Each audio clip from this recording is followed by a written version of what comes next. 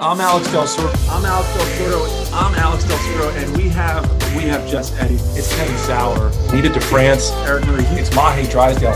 It is Sir Matthew Henson. Thank you for being here.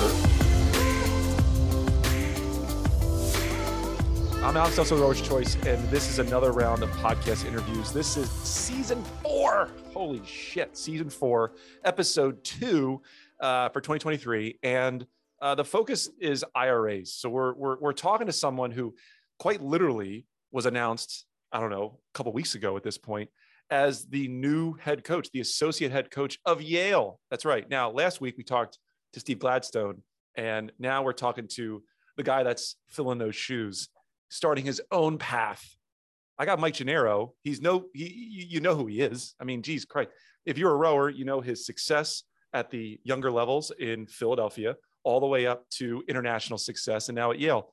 So we're going to talk about all kinds of things, like how he got to where he is today, a little bit in depth of who he is as a person, and like what is he looking to accomplish in this big role at such a young age. So, Mike, thanks for being here, man.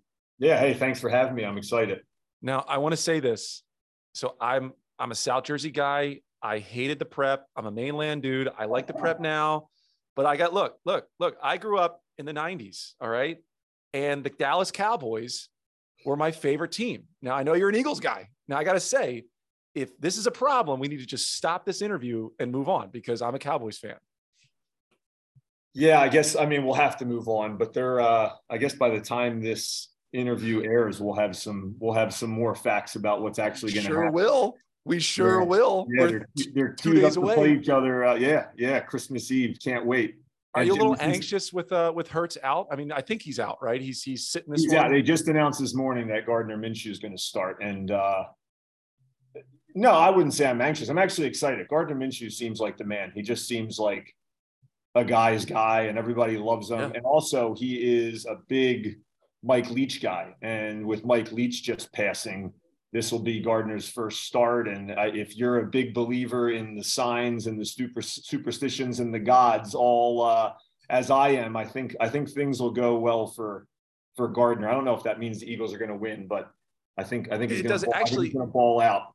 It really doesn't matter. I mean, both teams are in the playoffs at some level. But there's something going on in Philadelphia right now, dude. You got the Phillies. You got incredible season. I don't want to get into the weeds of this thing, but I want to know, how old were you and where were you when you took that first rowing stroke?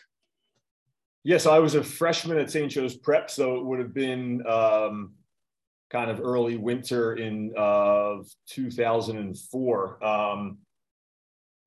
And I tried out for the crew team there. My dad went to St. Joe's Prep and he played football and he rowed. My older brother, Bill, went to St. Joe's Prep and he played football and he rowed.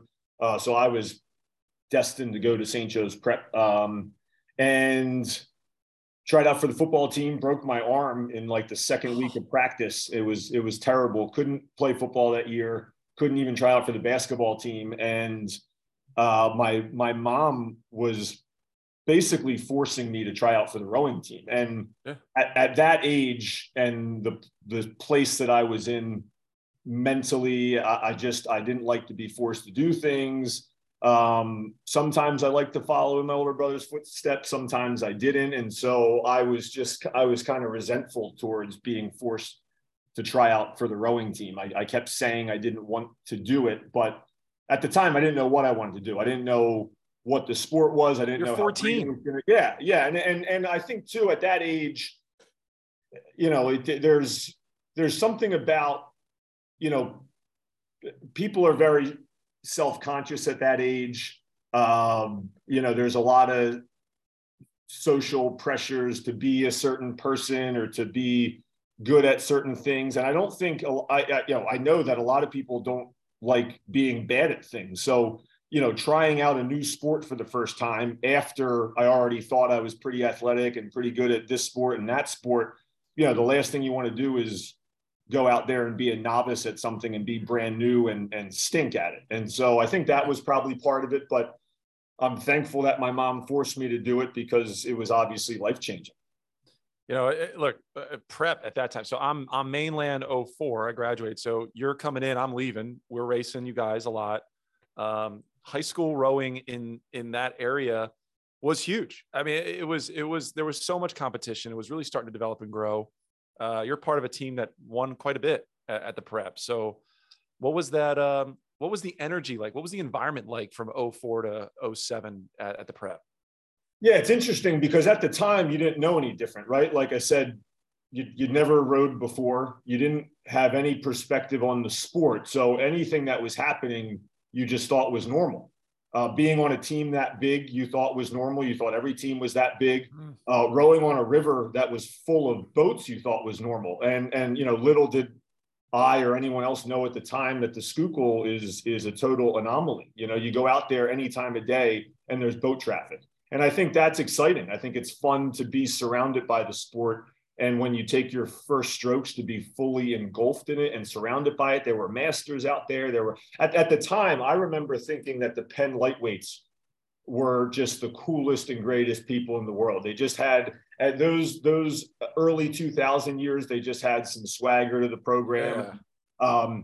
And they had this really, eccentric stroke where they were laying back almost parallel to the gunnels. And it was just, so to be on a stretch of river where you're looking at college rowers, you're looking at masters rowers, Boathouse Row has its own history.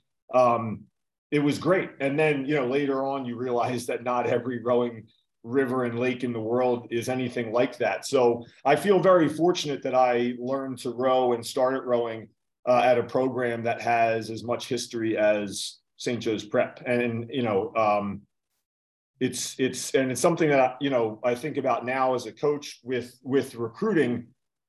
There were a lot of advantages of learning to row at the prep because the standard was set and the bar was raised high. And there were people that had come before us all that had gone fast on the erg and won a lot of races. So, the progress that you could make was probably a little bit easier than in other programs because of course people had set these records. And then, you think about a guy who might learn to row at a very small program and, the all-time 2K record is not all that fast, relatively speaking. And, it's more of a challenge for those people to push themselves and hit their potential because they don't have that standard surrounding them within their program. All right. So look, I got a guy here that works with us here at Finish Line. Friend of mine for years, Lee Rumpf. All right. Now, Lee Rumpf from Thomas Jefferson sits me down. He goes, "Hey, listen, I need you to ask him one question." And I was like, "Give it to me, dude." He says, "How does it feel to lose to me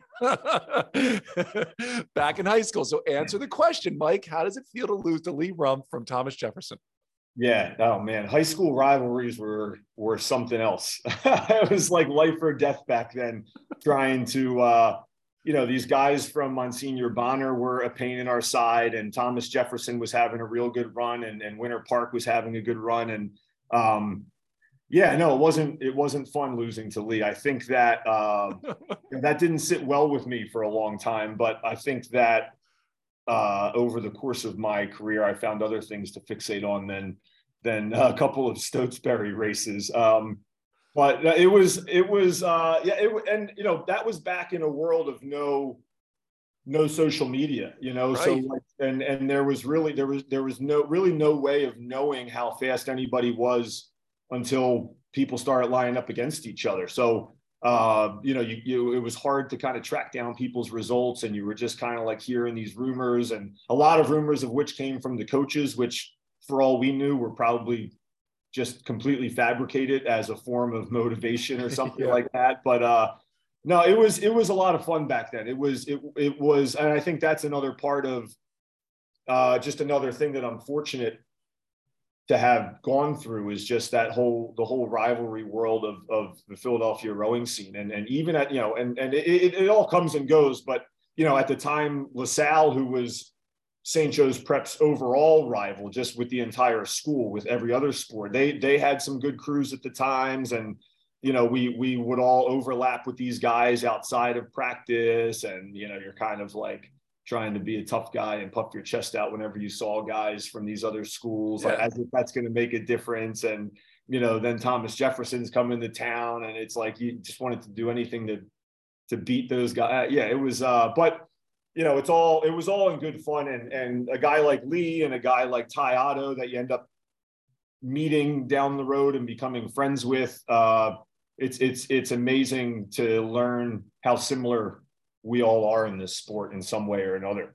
I made a joke one day with some friends that like we peaked at 18, and obviously that's not the case. Like I'm 37 years old. I got 3 kids. And I look back at those times, like they're really fond memories. And it really is just, it's fun to joke about it once in a while. Yeah. We're better people for it.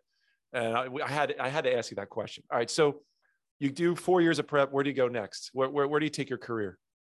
Yeah. So I went to Syracuse, which was just one of the best decisions I ever made in my life. And why is that? What led you to the Orangemen up there?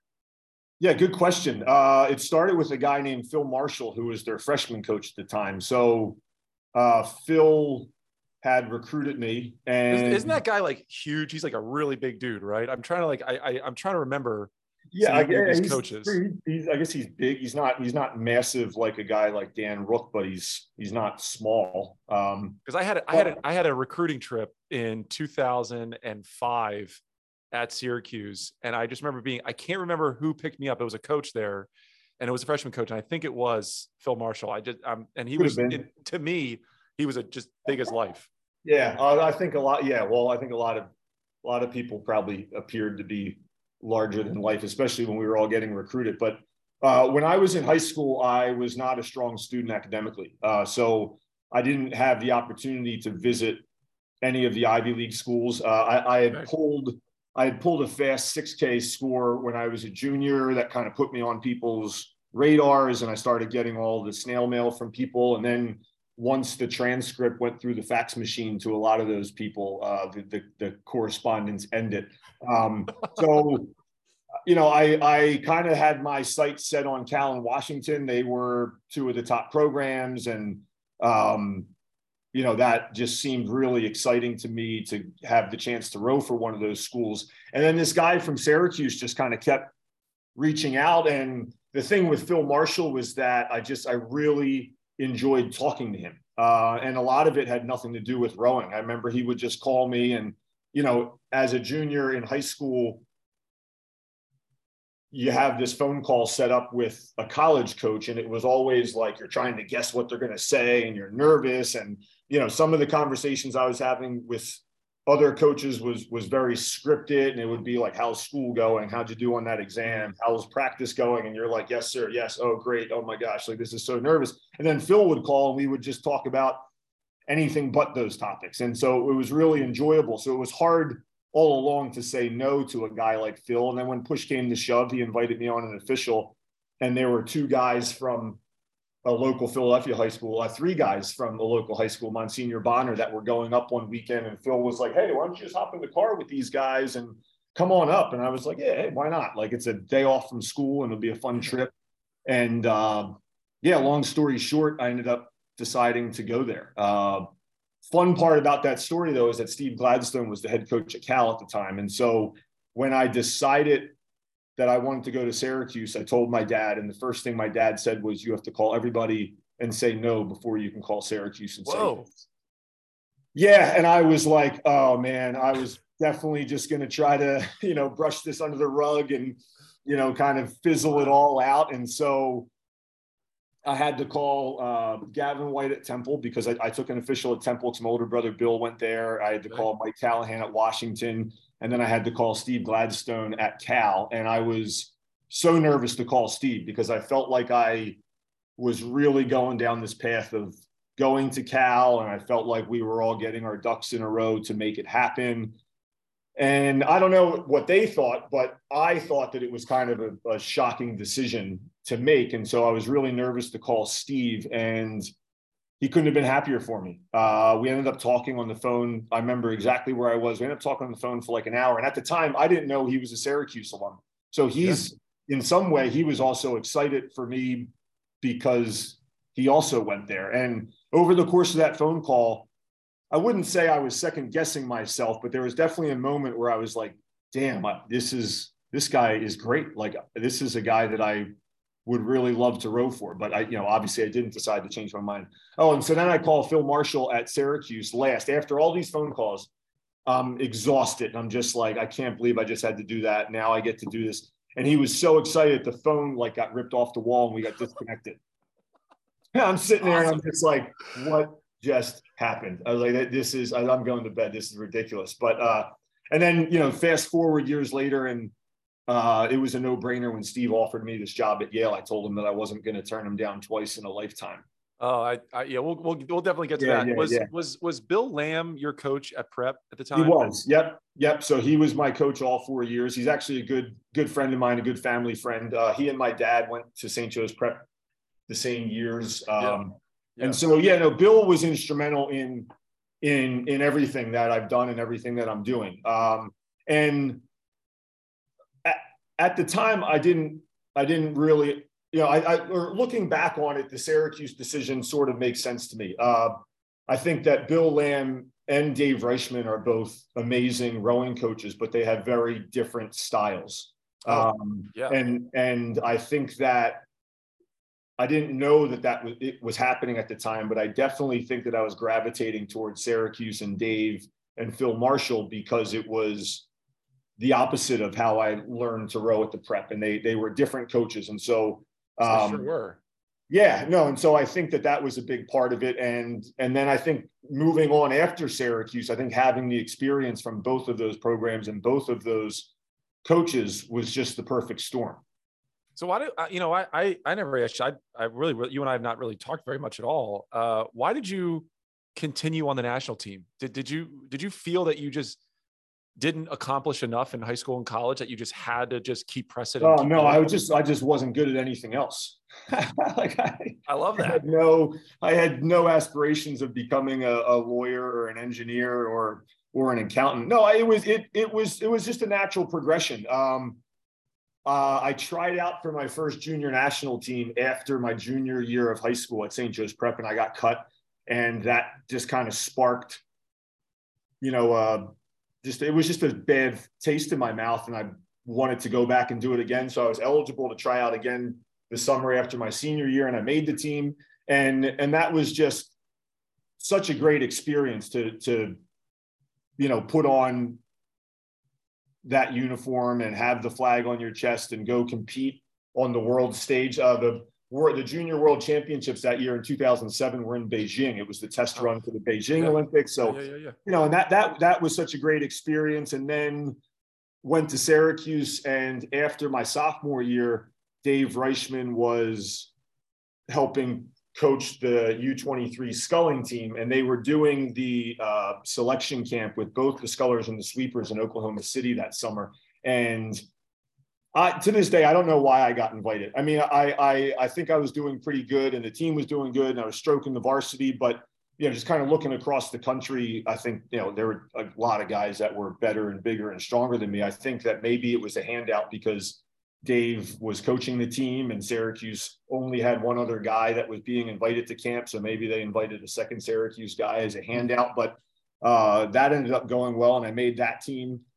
And then it was all just kind of downhill from there. It just, to me, racing has always been the most fun part of the sport. Just the excitement of race day and trying to manage your emotions on race day and waking up and trying to force breakfast in your stomach and getting on the bus everything about it just drives me. And I loved racing so much. There were a lot of just kind of boring, monotonous moments of practicing and erging and steady state. But when it came to race day, I just loved it. And having the chance to race on that stage at the world championship level was just unbelievable. And so, after a couple years of under 23s and kind of starting to size yourself up against who's on the senior team and what the calendar looks like with the Olympics, it was just sort of a natural progression to go try out for the senior team after I graduated. So remind, how many years have you been coaching now, like at Yale total?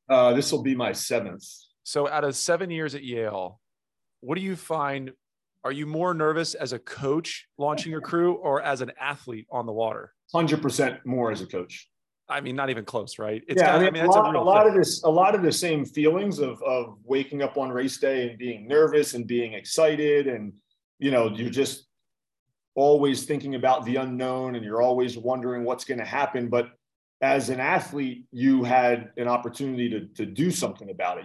You would bend the oar and let all the butterflies out and get after it. As a coach, you launch a crew 45 minutes before their start time, and then you just walk around in circles and pace across the boatyard and just wait for something to happen. So well, it's part of it's your livelihood too, right? I mean, it's not all about winning. It's not about crossing first, but it is a livelihood, right?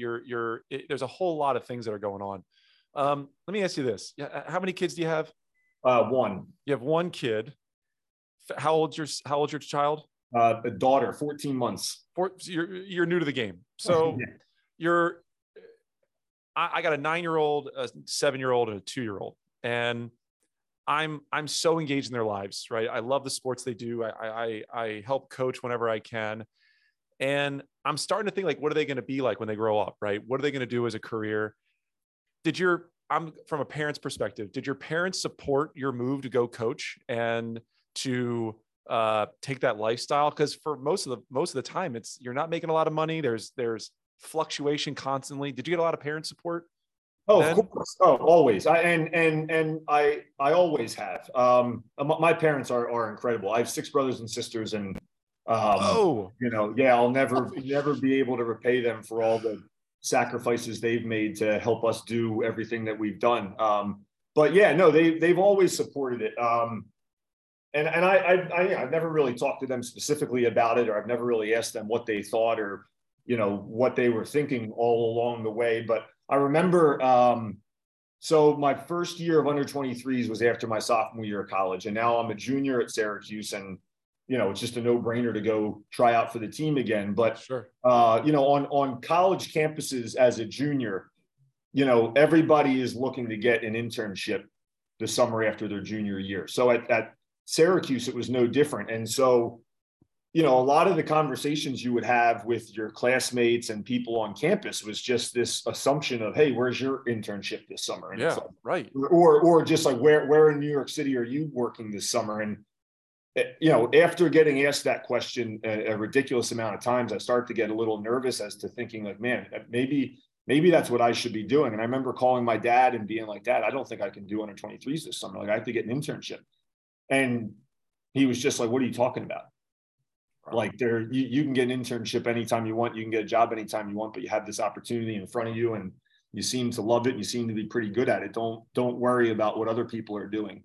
And so they've always been supportive. I think that when I got offered the job at Yale, they were relieved, because I had just gotten cut from the 2016 Olympic team, which felt like the 10th time I've been cut from the Olympics overall, because they cut you from the 4, and then you go get cut from the 8, and then you go get cut from the pair, and then you go it's like, it's not a one rip of the Band-Aid. And so it was, it was rough. It was rough, that time period of getting cut from that team after having some success in that quadrennial was rough.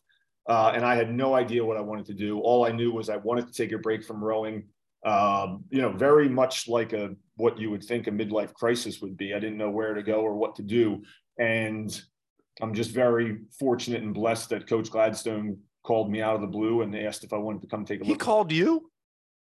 He did. And I always seem to keep in touch with him, not necessarily directly, but anytime he and I were in the same place, on the national team, we would go watch the IRA if it was in town, or we'd go travel to watch Eastern sprints. And, anytime I saw him, I always wanted to go up and say hi to him and shake his hand and just reintroduce myself to him. All right, hold on. Let me interrupt you here. I'm kind of lost on time here. So you're training. You're really doing maybe side hustles and jobs, like odd jobs. I was helping coach at Mercer, actually. You're coaching at Mercer. You're training for the national team. You don't make the team, and like 6 months later, Gladstone gives you a call and says, "You want a job?" Like, yeah, it was like 2 weeks later after pair trials. Jesus. Oh, so the only major coaching career job you've had has been there at Yale.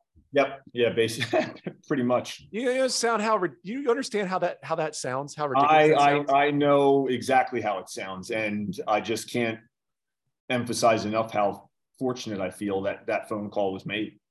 All right. So when the voice of rowing comes in and says, Mike, I'd like you to come coach at Yale. How fucking elated were you? I mean, I would have yanked the cord off of the wall and I would have lost the connection. Yeah, no, like I said, it was definitely a blessing in disguise because of just where I was mentally and emotionally after getting cut from the Olympics. And, I was dating my wife at the time and I kind of like looking down the road in that part of my life. And I didn't know if I wanted to stop rowing, but I just know that I didn't want to tread water during the Olympics and wait for everyone to come back and get started training on the next quadrennial. I just knew that I wanted to go away for a little bit. And so actually I had been talking with Dave Reichman for a bit about trying to go back up to Syracuse. And I think a little bit of that was just me being, I don't want to say desperate, but with how low of a period it was, all I kept thinking about was Syracuse is one place in the world that always makes me happy. And I just had it in my mind that I want to go back to Syracuse and just spend some time up there because I love it up there. And that's far enough away from all of this. And I'll be happy up there and I'll rediscover myself. And so I've been talking with Coach Reichman, but he didn't have any openings on his staff, but he was trying to figure something out where I could be a volunteer coach and do some of this or do some of that. And then boom, Steve Gladstone calls and it was like, how soon can I come up and look at campus or something? When did it click for you? At what point did you, maybe first couple months or a couple of years at Yale, they're like, I'm doing this the rest of my life. There's no question about it. This is what I want to do. When did it click? Yeah, that's a good question. I don't know. I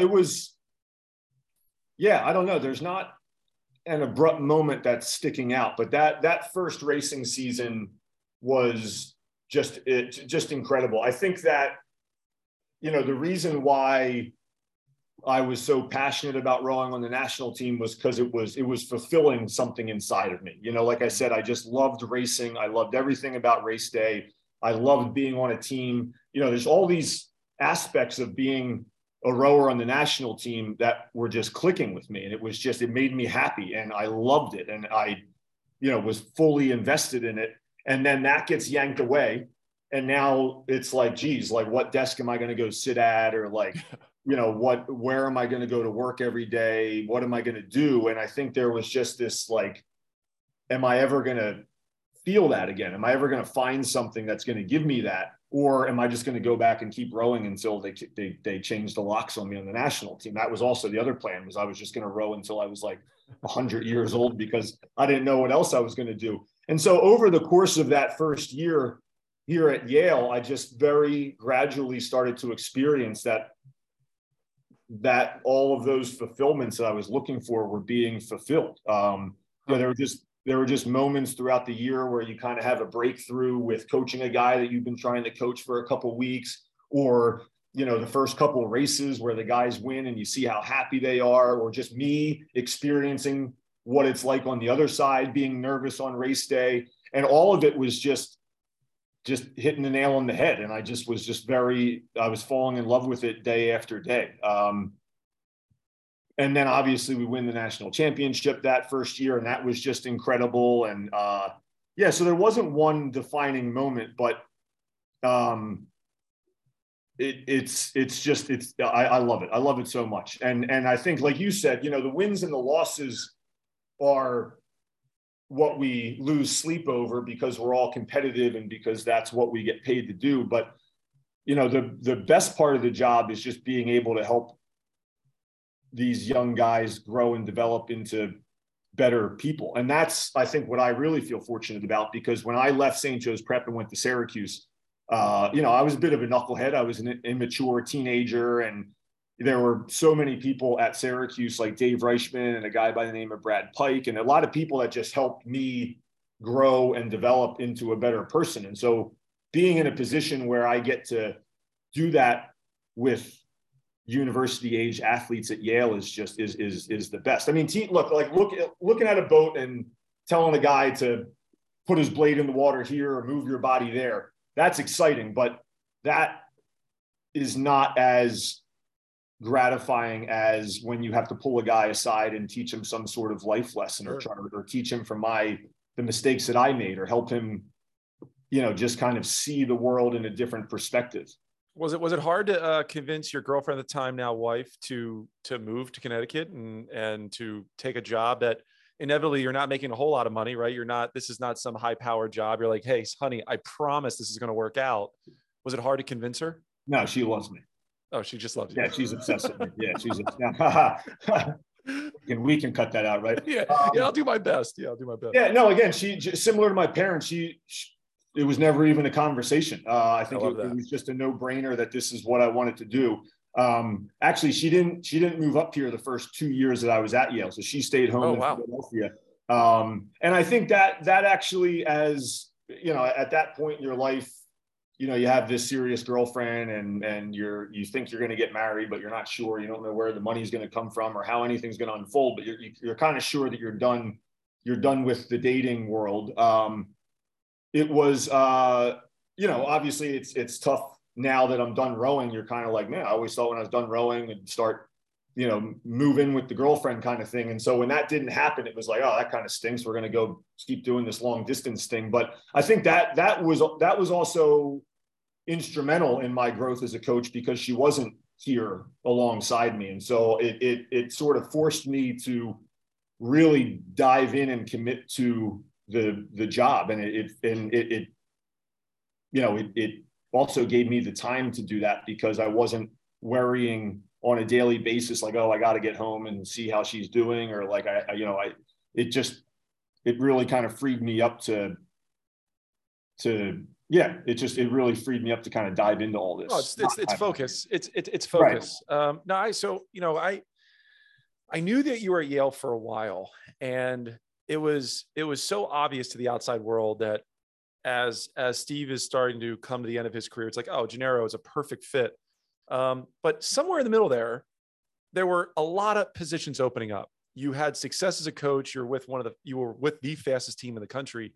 Why did you stick with Yale and not take the jobs at Dartmouth or take jobs elsewhere that could have given you a head coaching position sooner than not knowing what you're going to do with Yale? Yeah, it's a good question. And it's flattering for you to say that. At the time that some of those jobs were open, I didn't think that I was a better candidate than anybody that got hired. But at times it was brought to my attention, and people were giving me some suggestions. But I just felt like there was too much to learn here. And even after 7 years, I feel like I've just barely tapped into Steve Gladstone's mind of rowing and life. And so, well, let's talk about that actually. So like off camera, you made a comment, and I just talked to Steve just even a little bit ago, recording our interview, and he's like a grandfather. I mean, he's been around, he's 81 years old. You guys seen more life than your average person. So beyond just teaching the mechanics, the biomechanics of a stroke, like what are some really important things that you learned from that man over the last 7 years of your life? Yeah, one of the biggest things is about communication, and that is Steve's secret on coaching. That's not really a secret, but just the way that he communicates with the athletes, the way that he communicates with other people in the athletic department, the way he communicates with anybody is just how things get done. And I think we've all rode for coaches who shout and yell, and if you don't do something right, they say the same thing but louder, maybe with some curse words, and they all of a sudden think that that's going to like, okay, I didn't know that's what you meant. Thanks for repeating it but louder and in a demoralizing tone. And the way that Steve just communicates with people is fascinating. In my first year, we were sitting in the office, and there was a guy in this boat that I was coaching that I couldn't get to do something. And I'm out there and I'm telling him come on. And I'm in the office and just like, oh, and I'm kind of like banging my head against the wall, being like, man, Kevin just like won't do that thing, whatever it was. And Steve looks at me and he's like, well, have you talked to him? And I'm like, well, yeah, I was talking to him all practice yesterday. What do you mean? Mike, were you talking to him? And I was like, well, I'm guessing by the way you're condescendingly asking that question, the answer is no, I didn't talk to him. And Steve goes, all right, I'll talk to him. And I was like, oh, okay, we'll see how this goes. So Steve pulled the kid aside before practice, told him what he was doing, why it was wrong, why it wasn't helping the boat, why the change we're trying to get him to make will help the boat, what it's going to feel like, they just had a conversation. Like, that's it. It was not Steve sitting on a high horse and talking down to this kid. He was asking him, like, well, what do you feel like? Or what are you hearing when we're asking you to do this? And it was a dialogue. And then from that practice on, the kid never did the thing ever again, ever. Just like instant change, because Steve gave him the information and the power and the tools and basically put the ball in his court to make the change. And so, that's one of the biggest things that I've learned from him. The other thing is just always putting the athletes first. For everybody in the rowing world, we all admire Steve and we all know what he's accomplished. And, he's this larger than life figure. But what's always been impressive and surprising to me is that that's not how he looks at himself.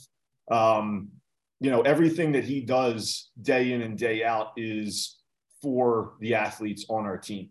And that is, to me, is just, that's it. That's what the job is. It's not about me. It's not about Steve. It's not about our records and accolades as coaches. It's about creating an atmosphere and I don't know how I want to word this, but just creating an experience for these athletes to have the life-changing experience that the rest of us did when we were rowers. Are you nervous? You nervous taking this role and moving in and not at all? Not at all. No, look, I know there are big shoes to fill, the biggest. They couldn't be any bigger, but I can't wait for the challenge. I'm excited. And the good thing is that Steve's not going anywhere. He's not just going to sail off into the sunset. If there's one thing that Steve Gladstone is not good at, it's being bored. I feel like he struggles to go on vacation with his wife because he's always thinking about rowing. He always needs to be doing something. He always wants to be doing something. And so there's just no way that whenever he decided to retire, he was just going to move down to Florida and play golf and sit on a porch like many people do when they retire at that age. So he's still going to be involved with the program, which is good. Because I know as most coaches do, we all have people that we turn to for advice and to lean on. So I'm glad that he's still going to be around, but no, I'm not nervous at all. I'm excited. And I can't wait, frankly. So, you're going to have your own voice, right? And I think those first couple of years, it's like imitation a little bit. You're imitating what you've learned and what you've seen. So, Mike, what are some of your goals, man? What are your personal life goals and team goals with this new movement in your life? I mean, you're only 33. You got to be one of the youngest IRA coaches out there, if not the youngest. What are some of the goals? Yeah, so I think from a rowing standpoint, there's nothing really to change. Like, Steve has created a business model that is successful as far as the rigging goes and as far as the practices and the training protocol and the workouts. I don't have. Let me interrupt. Sure. You said something so important and it's so subtle. A business model that works. I got to tell you, not many people think that way. That is a very forward-thinking way of visualizing this. This is a business model. Yeah, well, right? I mean, look, and there's just so many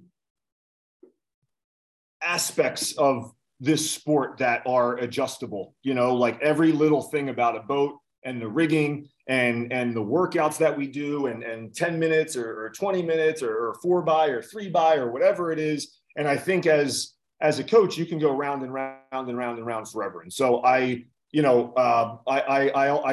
always stolen this line from Mike Tatey, but Mike Tatey, I heard him say to us one time that the reason why he was a good rower and the reason why he's a good coach is because he was a C+ student and his brain didn't have the ability to overthink things.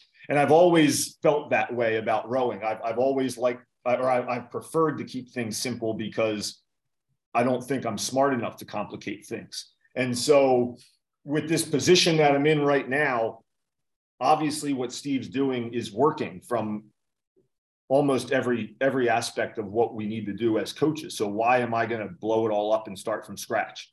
So a lot of things from the training standpoint and the rigging standpoint, nothing's going to change. And, but my goal is to be as successful as Steve has always been with putting the team first and giving these guys everything that I have to be successful and to be good human beings. Yeah, that's an elegant way of saying it. I get it. And look, and that definitely sounds like a cliche. It definitely sounds like a cookie cutter answer, but that's truly what I believe. And I think when you do that, when you can be selfless as a coach, and when you put the team first, and when you submit everything about yourself to your program and the guys on the team, it really is remarkable how that comes back and how that gets shown across the boathouse through results. Put me in the room the day that you sat down with Steve and you guys had that conversation of like, Mike, you're going to move on now. You're going to be the associate head coach now. Put the audience in that room, in that space when that happened. Like, what was going through your mind, your emotions, what was said, what was not said, those things. Yeah, it wasn't as Hollywood as you would think it wasn't. Make it Hollywood, Mike. Make it Hollywood. Come on. Yeah, I mean, Mike, this might sound surprising, but Steve isn't really a Hollywood kind of guy. I know, sometimes when you interview him or when he has a microphone in front of him, he is very eloquent and he is very decisive with his words. And, he has this remarkable ability to keep people on the edge of their seats when he's talking, but that's not necessarily how decisions are made. And that's not necessarily how he interacts, with our coaching staff on a day-to-day basis. And, it was the news was, surprising in one sense, where he said, this is going to be my last year. And, it was like, oh, geez. Okay.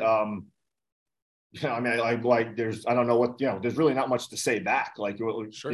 You're just kind of listening to what he has to say. And he said that he was going to go, meet with our athletic director and kind of let the right people know that this decision was going to happen. And then, he was going to try to figure out what everybody's plan was for the future. And so all along, specifically with this head coaching job, Steve had said things over the years, like just subtly alluding to, oh, well, when you take over and, when you're in charge, and it was always just really flattering to hear him say those things. But I always told my wife, like, we're not going to put the cart before the horse. Like, he's going to retire.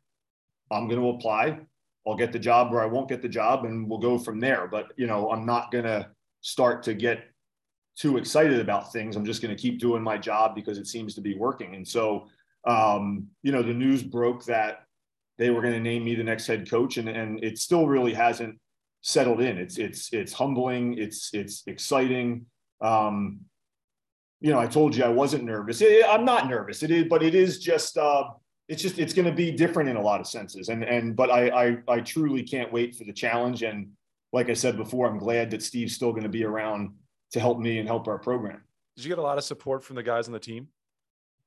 Yeah, I think so. Athletes. And I think to them it's bittersweet, and it's bittersweet to me as well. Like, I don't want to, sometimes when I have these exciting thoughts about it, part of me feels bad because that means that Steve is stepping down. I think the athletes kind of felt the same way. Like, yeah, oh, this is great. Like, Mike's going to be the head coach, but if I say that, does that mean that I'm not excited that Steve, I think everyone is excited that the transition is going to be pretty seamless and that he's not just going to go away forever. And I'm not going to come in and blow everything up and change everything. And also, I think that, these guys are all in a very malleable stage of their life. As oarsmen, a lot of them are professional and accomplished, but they're still 19, 20, 21, 22-year-old guys. And I think that, and they all made decisions to go to these schools based on a lot of things. And one of which is the coaching staff. And it's very challenging for any athlete in any sport to have to go through a coaching change in the middle of their career. And it creates a lot of uncertainty.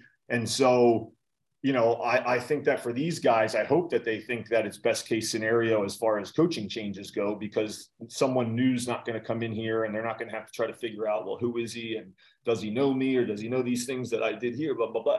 So I think that it's going to be fairly seamless. And, did you have to apply for the job, or was it just sort of, he walked in and said, I'm leaving, and then 20 minutes later, the AD's like, hey, Mike, guess what? This is exciting for you.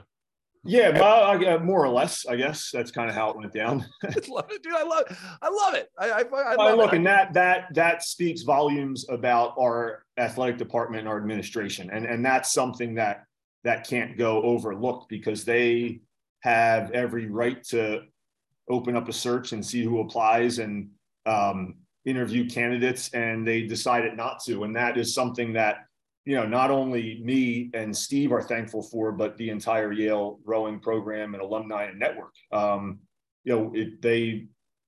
administration does nothing but support us, and they're incredible. No, no question. I know a lot of guys that graduated from Yale, and Yale is Yale. I mean, it's Yale. It's Yale. It speaks for itself. I got a couple more questions. I don't want to take up a whole lot of your time here. I want to just briefly talk about the IRA from this past year. These guys that row at that level, like, and I will be the first to say, like, I was never at that level. I've never been that good at rowing. I mean, they're like professionals, they're Olympians. After losing, is the mindset, I got to get that back. We're getting gold next year. Is what, so put us in there of, like, after they didn't win, right? Cal takes it. What was the energy level like, and what is it like now prepping for the spring? Yeah, there were definitely a lot of emotions. I mean, almost like too many emotions, right? So it was our first season back at Yale after 2 years off of the pandemic. And there was a season without us. We had won before the pandemic. We had won the last 3 IRAs, and then we weren't there for the one season during the pandemic. So we weren't the defending champions, but we also didn't have the trophy in our possession anymore. Yeah.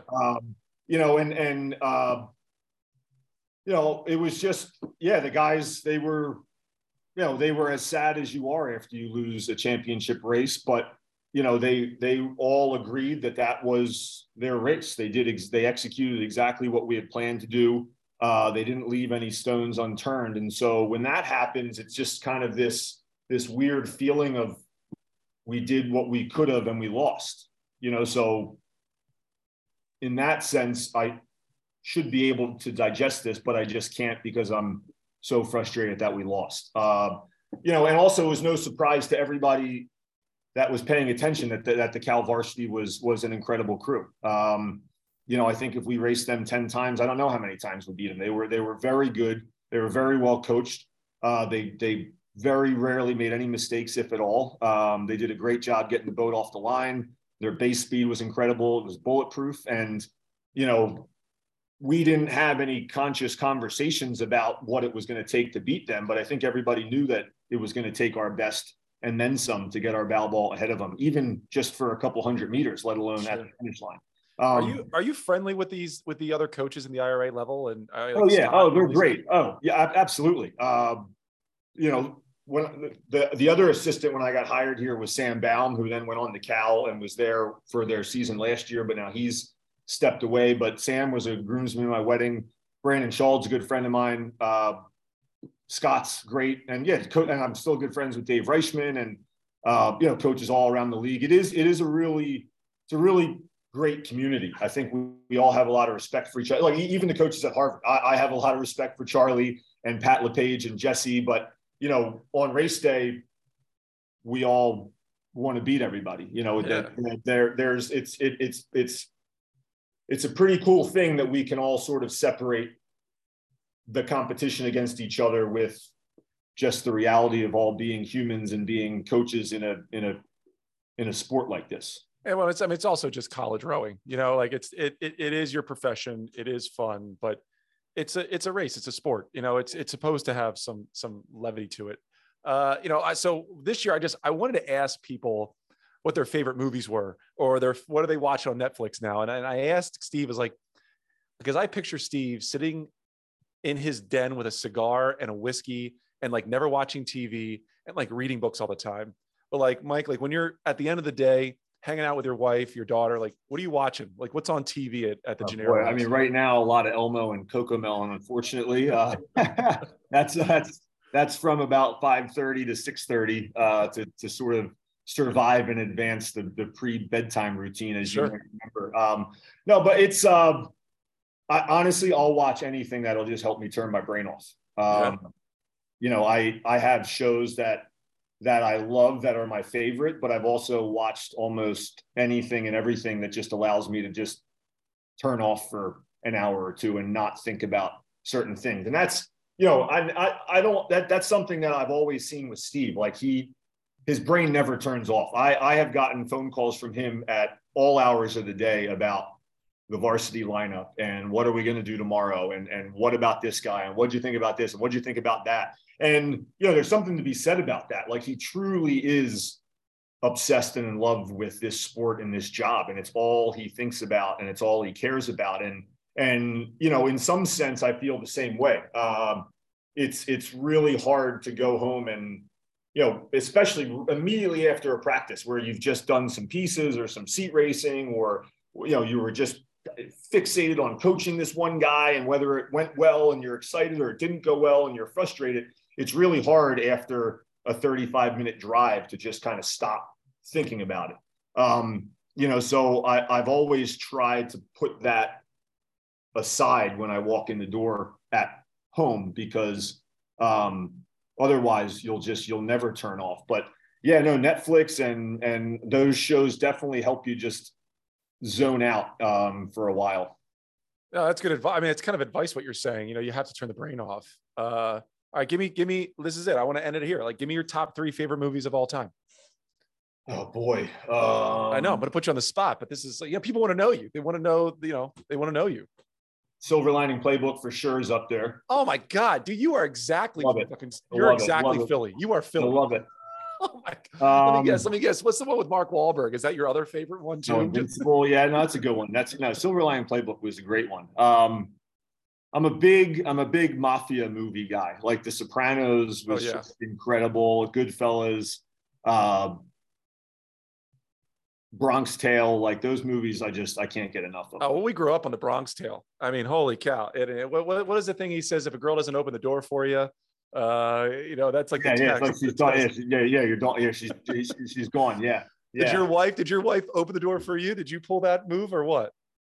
No, I must have. If not, whatever I did seemed to work. I got her. I scammed her.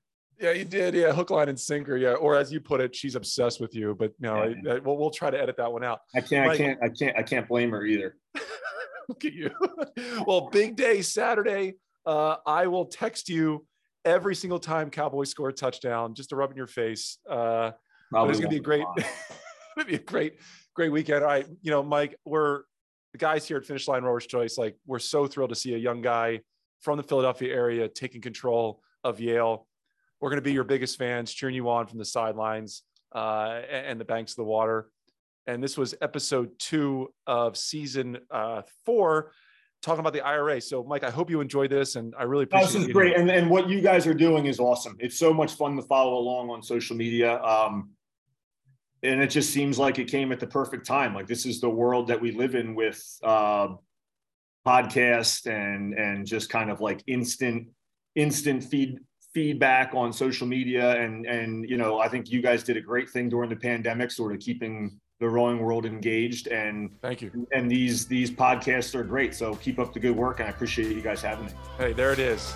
Coming from Mike Gennaro. Now I know he listens. All right, everyone tuning in, thanks for being here, and more from us next week. I don't know who we're talking to, but it's more IRA. See you.